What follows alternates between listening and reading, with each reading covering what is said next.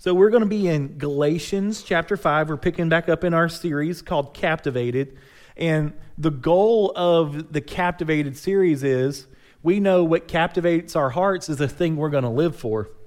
And we pray and we hope that Jesus is what captivates our hearts so that we live for Him. So what's going on in the book? So chapters 1 through 4 are big theology. He's confronting false teaching in the church. But chapter 5, specifically in verse 13, there's a hard shift taking place in the book that talks about, all right, so this is the theology, but what do you do with it? Theologians talk about it in words called orthodoxy and orthopraxy. So orthodoxy is the right knowledge, orthopraxy is the right practice. So what they mean is what you believe should dictate your actions, right? For instance, I'm not going to go lick an electrical socket because I believe that it's going to shock me or kill me. Like, I'm not going to do that thing because my belief is going to dictate that action, right? And the same thing with Christ. What I believe should dictate how I act. And if you believe you've been set free by the blood of Christ to be His light in a lost and dying world, we will act accordingly. And God gives us the playbook this morning in our text on how we can be that light. And it's by loving our neighbors as we love ourselves. Like, you want to know how we get to be a light to a lost world? Love. And Paul, he's showing you have kind of two choices.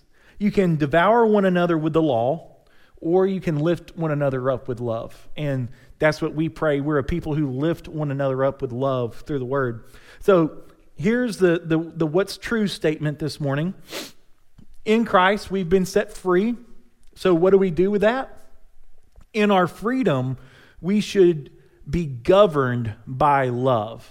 And we'll talk about what we mean by that in just a moment. So let's read our text together. Verse 13.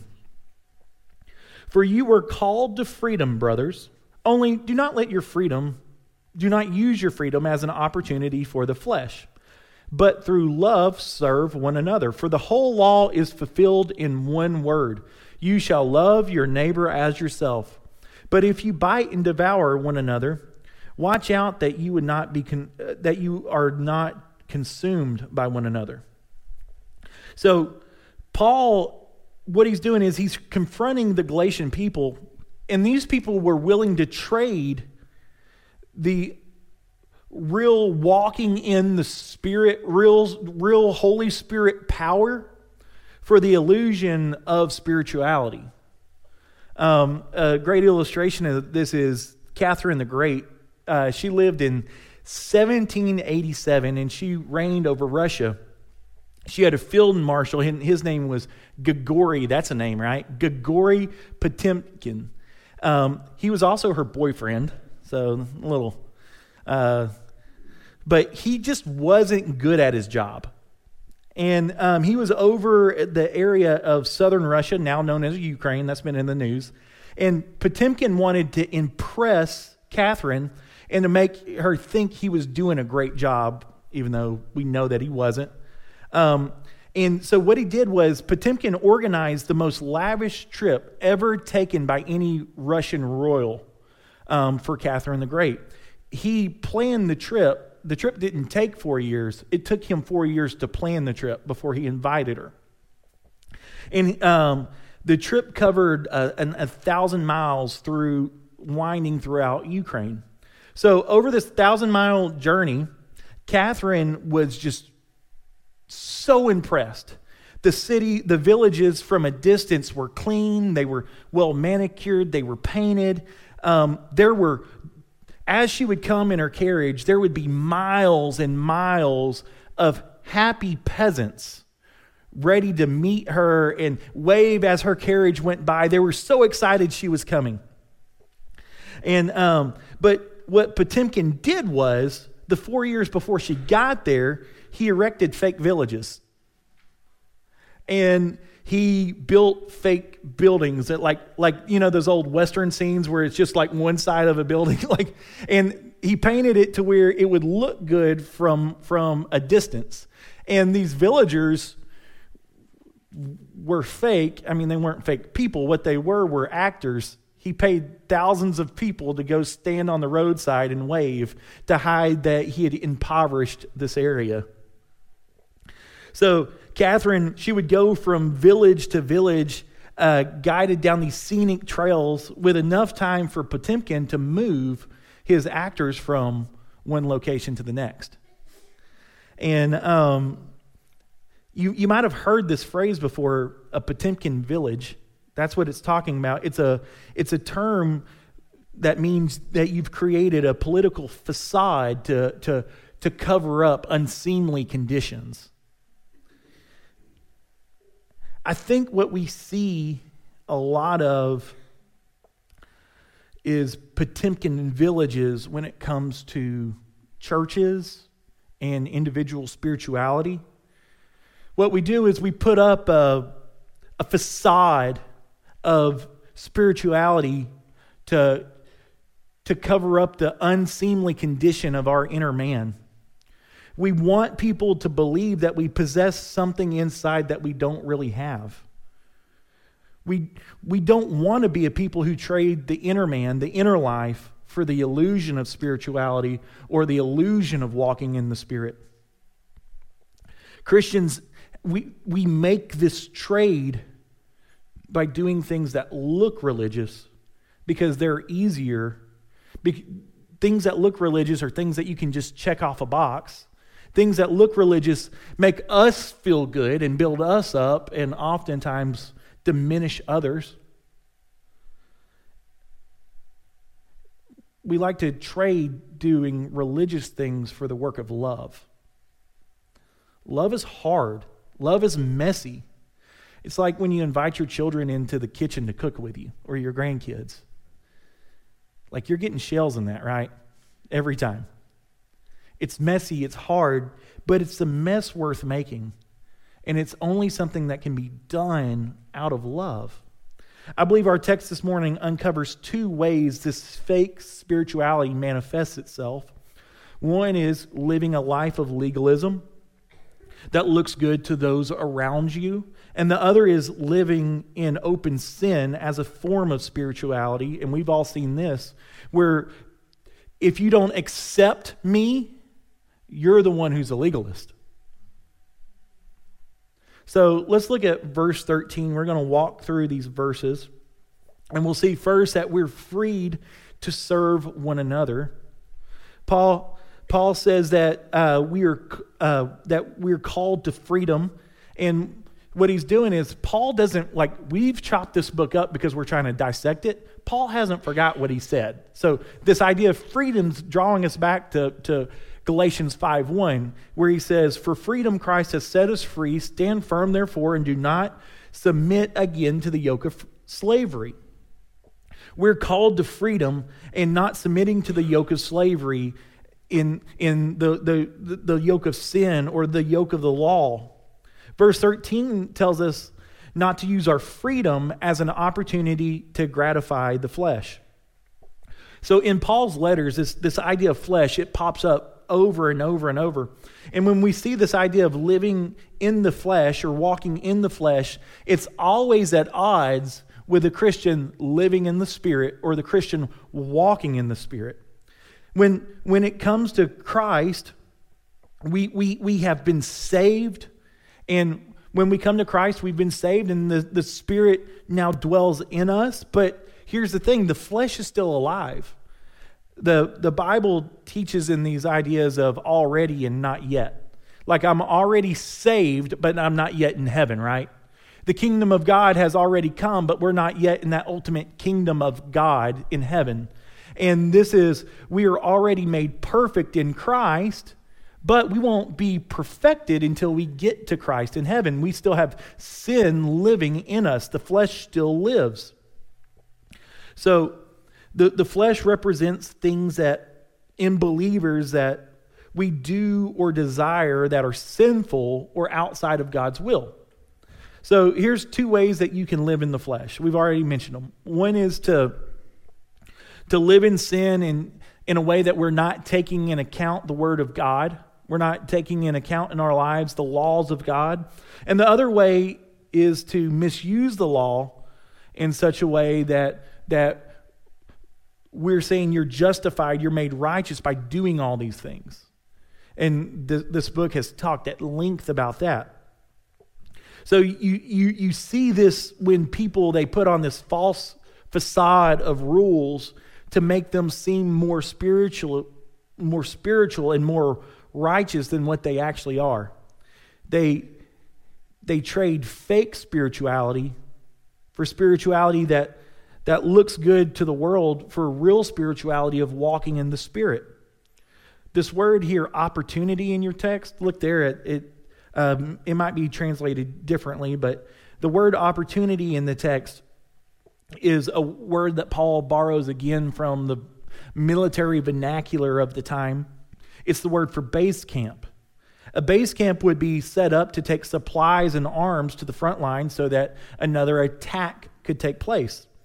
Our freedom in Christ, I think we've seen this, our freedom in Christ is where Satan often likes to set up camp.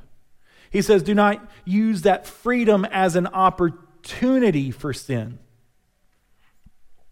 In your freedom, you're not to allow sin to create a base camp in your life. We're to strive that we would eradicate sin from our life and that we would eradicate the flesh. So many of us are okay looking spiritual and putting on a smile, putting on those church clothes, all the while knowing the condition of our soul, right? It's easier to put on the outside than to do the work of the inside. We act like those paid actors smiling and waving, trying to fool the emperor on their way by. But our emperor will not be made a fool of. You can fool me, but you won't fool the king. The king knows the condition of your heart, does he not? And he knows if you're allowing sin to set up camp. Famous Puritan preacher named John Owen said this. He said, be killing sin or sin will be killing you. Your sin is not a neutral thing. Allowing sin to have a base camp is allowing it to create a stronghold in your heart.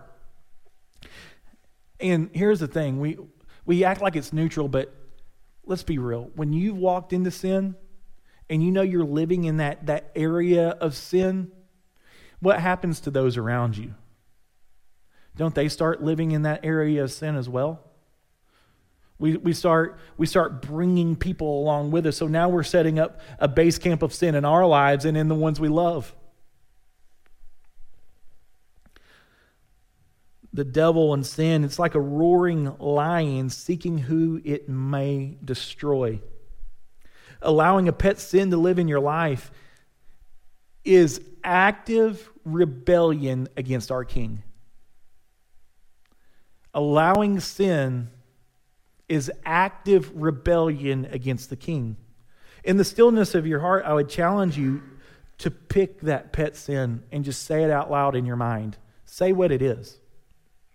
Whether it's your language, your addiction, the things you watch, whatever it is, just name it real quick. And here's the question I have for you.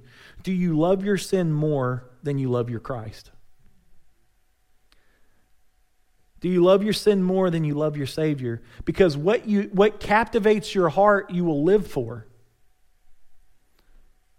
What captivates your heart, you'll live for. And if you're living for that sin, it shows what has really captivated your heart.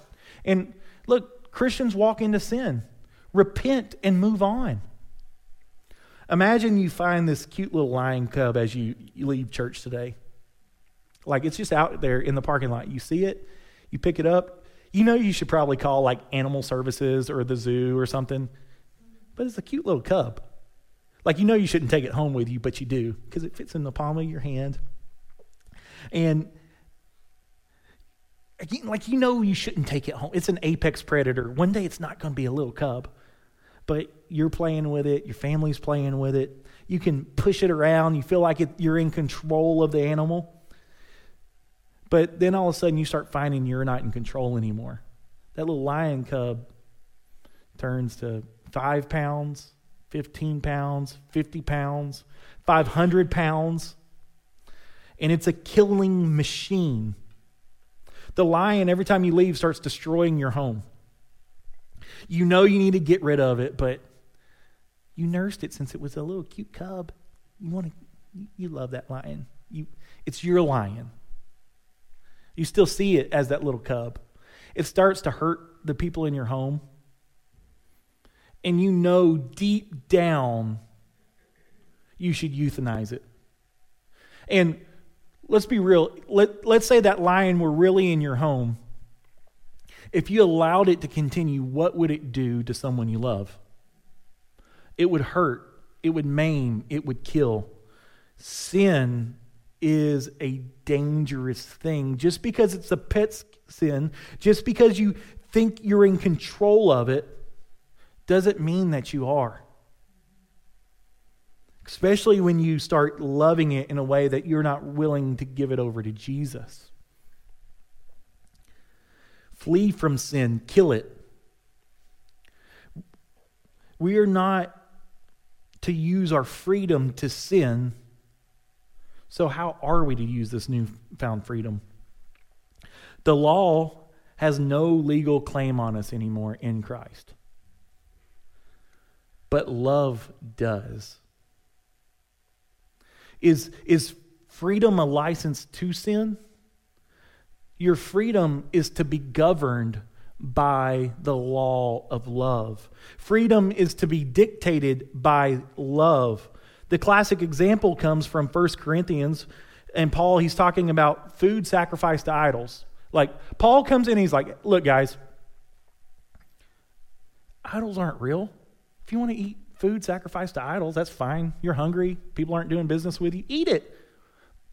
But if one of these guys who's converted, if their conscience doesn't allow them to eat that because it reminds them, it draws them back, and you pressure them to eat it, you push them to eat it, you push them to violate their conscience, or you violate their conscience in front of them, then you're in sin. And you're drawing them in sin. The rule is love. Am I loving the Lord? And am I loving my neighbor well when I choose to do this thing? Christ is the model for love. He lays down his freedom by becoming a man and serving us and dying for us so that we get to live with him and we get to walk in this freedom and we get to find that eternal life that he bought by his blood. Yeah, we're free, but we're not free to do certain things. We all want to know where the line of right and wrong is. Like when I was a youth director, and it's not that different with adults. We're just better at asking the questions. The youth, they just wanted to know where the line was of sin. Like when I'm going on a date, like what's the line? When I'm like, how much cheating is okay? How much this is okay? Like they just want to know where the line is so that they can stay behind the line. The line is love. That's what's governing us. And if you're not certain where the line is, draw the line where, am I loving the Lord when I do this action? And am I loving my neighbor when I do this action? That's where the line is. It's harder than if we set these rules up, because we are to be governed by love. To abuse our freedom by indulging the flesh would that not be an abuse of that freedom? Like if we were to indulge the flesh? Because Paul in Romans 6 puts it this way. He says we're not free to sin, but we're free from sin. Do you see the difference? We're not free to sin, but we're free from sin. The Jews were in bondage to the law. The Gentiles were in bondage to idols. And we were all in bondage to sin. And the Lord has set us free by the blood of Jesus. God allowed us to come to him by faith, not by works. But now in Christ, we should live lives that flow out of gratefulness for the price that was paid for us. Our sin debt was incalculable, was it not? And the payment was the prize of heaven. The payment for our sin was the blood of Jesus Christ, the God-man. How ungrateful would we be to use our freedom as an excuse for self-indulgence? And we see that. We hear that preaching all the time. We're not free to do whatever our heart desires. Before we act, we need to ask, does this line up with loving the Father, loving the Son, walking in the Spirit, and loving my neighbor? And that's hard. That's a harder line to walk. I don't know if y'all can remember this, but I remember my first real taste of freedom.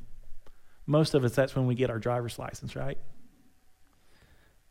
But were you really free to do whatever you wanted?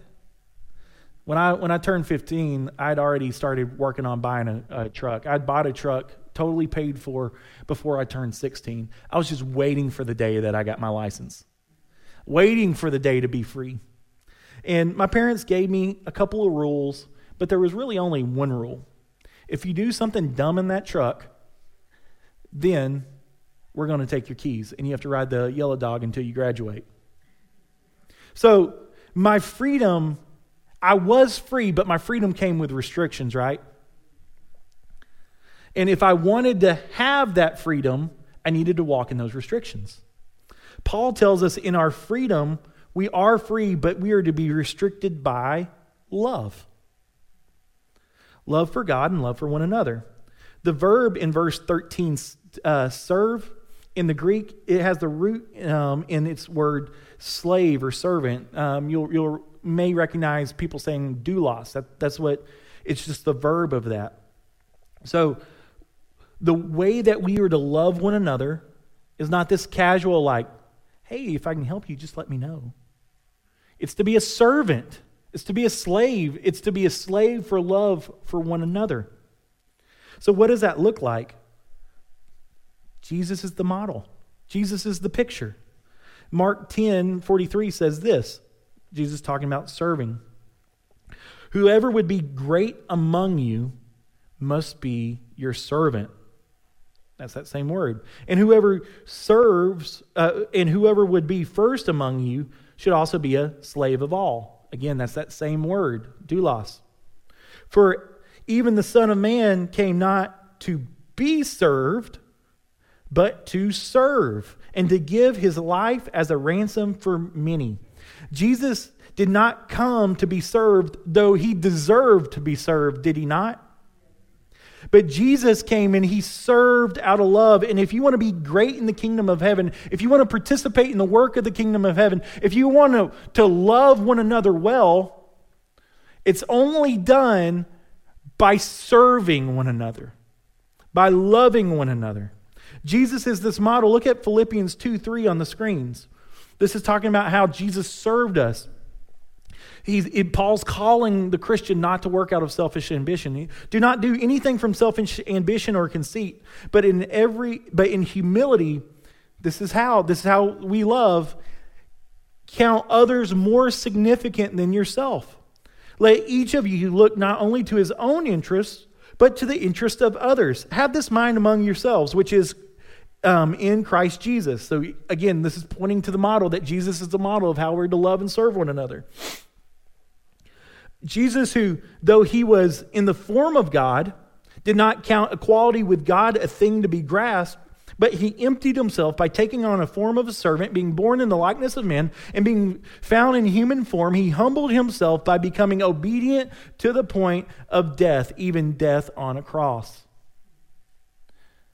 That's what Christian service looks like to one another. If your motivation is self-ambitious, it might be driven out of love, but it's driven out of love for yourself. Jesus, he counted us as more important. He counted the Father as more important. That's what, the only way that we're equals, right? Why should I have to serve you? Well, the only way that we can get there is by me thinking, Me looking at myself as less than you, being willing and ready to roll up my sleeves and serve. Like, this is hard. And is this something we can do from ourselves? Where does love start? Where does love start? Does it start from inside of us? I think this is why we fall short of love so often. I think sometimes we start believing, we're tempted to believe that we can muster up the moral fortitude necessary to resource love from inside of us. Where does Scripture say all things come from? God, the Holy Spirit. Scripture shows us that we can't love each other rightly on our own, but we must be dependent on God. Where does love come from? It comes from God. The Bible teaches us that love is something outside of us. 1 John 4:8 says, God is love. And for us to love, we have to be totally dependent on the Spirit, and that's next week's text if y'all want to read ahead. So let's look at verse 14. We're free to love your neighbor. For the whole law is fulfilled in one word. You shall love your neighbor as yourself. Paul, he's quoting the law in Leviticus 19:18. And that's a high standard that we should love our neighbor as ourselves. I don't know, it is for me at least, because I am super self-centered. I love myself a lot. Just being honest. So we have to love our neighbor as ourselves. Jesus, when asked what the greatest commandment is, again, he quotes from the Old Testament. Also, I want you to see the Old Testament's not at odds in any way with New Testament teaching. That's what Paul and Jesus are sourcing, and this is what Jesus says in quoting two different passages. Hear, O Israel, the Lord our God, the Lord is one, and you shall love the God with all your heart, with all your soul, and with all your mind, and with all your strength. And the second is this: you shall love your neighbor as yourself. There are no greater commandments than these. Again, I just want to say that Paul and I grew up hearing that the New Testament is teaching something different and that they're reinterpreting this. No. The New Testament is just rightly interpreting the Old. That's what's going on. The law isn't bad, but the law is only bad when it's misused, because the law is intended to be something we act out in love for one another and love for the Lord. Think about the 10 Commandments. So the standard's love. The law teaches love. If you lie to your brother, are you loving him? If you steal from your brother, if you defraud your brother, are you loving him? If you take your brother's wife, are you loving him? If you, when you were disobeying your parents, were you loving them?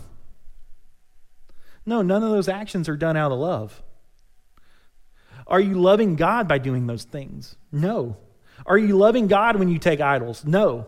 Do you see that God, the way that He put the law together is to drive us in actions that love our brothers and love Him? All the things that the Lord gives us is restrictions for the good of us and for the good of others.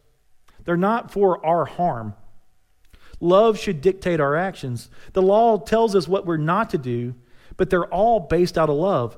And we must follow the leading of the Spirit. And there's a lot of things that it doesn't talk about, right? A lot of situations that we deal with on a daily basis that it doesn't talk about. And from in those areas, how should we act? Because it's not clearly laid out. We're to be governed by love. So let's look at verse 15 now. And we'll see that we're free to care for one another. Again, this question, I'm trying to pound it. Is the law at odds with love? Well, no and yes. It all depends on how you use the law. Because the law teaches love. But if you use the law as a tool to leverage yourself against someone else, the law is a bad thing. And you're misusing the law, and you're going to spiritually injure your neighbor. And what were the people in Galatia doing? Well, this group, they were using the law as a weapon, And think about how the spiritual injury that they did to those people in that church. Because they were saying by their false teaching of works and cultural conformity is how one is really a Christian. Verse 15, but if you bite and devour one another, watch out that you are not consumed by one another. A mentor of mine, Scott Moody, he baptized me as a kid. We still talk about once a month or more. I talk to him about these different things I want counsel on. And years ago, I was telling him about some nastiness that I was seeing among believers, and he gave me this illustration to paint the point. He said, in the West, there are areas that still have herds of wild donkeys. Like, who knows that? That's why you need a Scot in your life, by the way. There's wild donkeys, and when these herds are attacked by wolves, what they do, or if one's injured and a predator's near, the herd circles the injured one. And they start kicking out till either they kill the predator or the predator leaves. So they circle the injured one and they protect it. They run the predators off. And this is how Christians should be. We should surround those who are injured, those who are spiritually weak from the evil one. But so often, what I've witnessed is instead of protecting the weak, we weaponize the law and we turn in and we start kicking and we bludgeon spiritually the weak one. And all the while exposing ourselves and the community around us to the attack of the evil one. And we're getting picked off one by one. So often, like, you see these churches imploding because they've used the law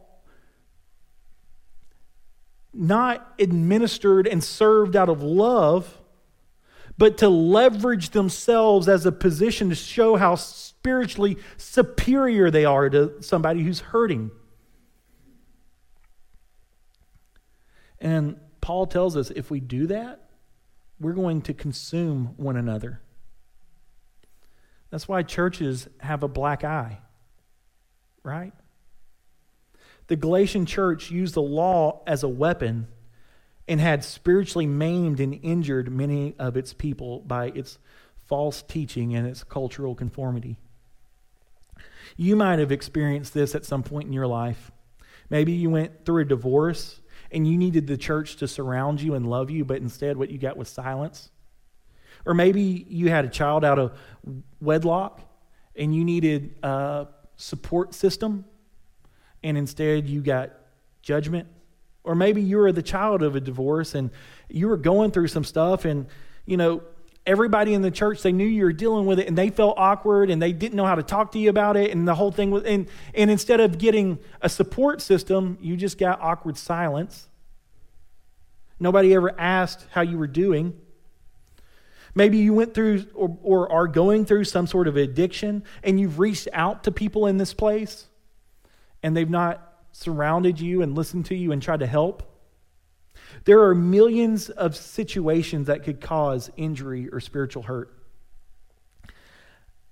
I just want to acknowledge for many of you, every time you come here, it's an act of defiance against what your heart's telling you. Your heart's telling you that they're going to hurt you again, or they're a bunch of hypocrites.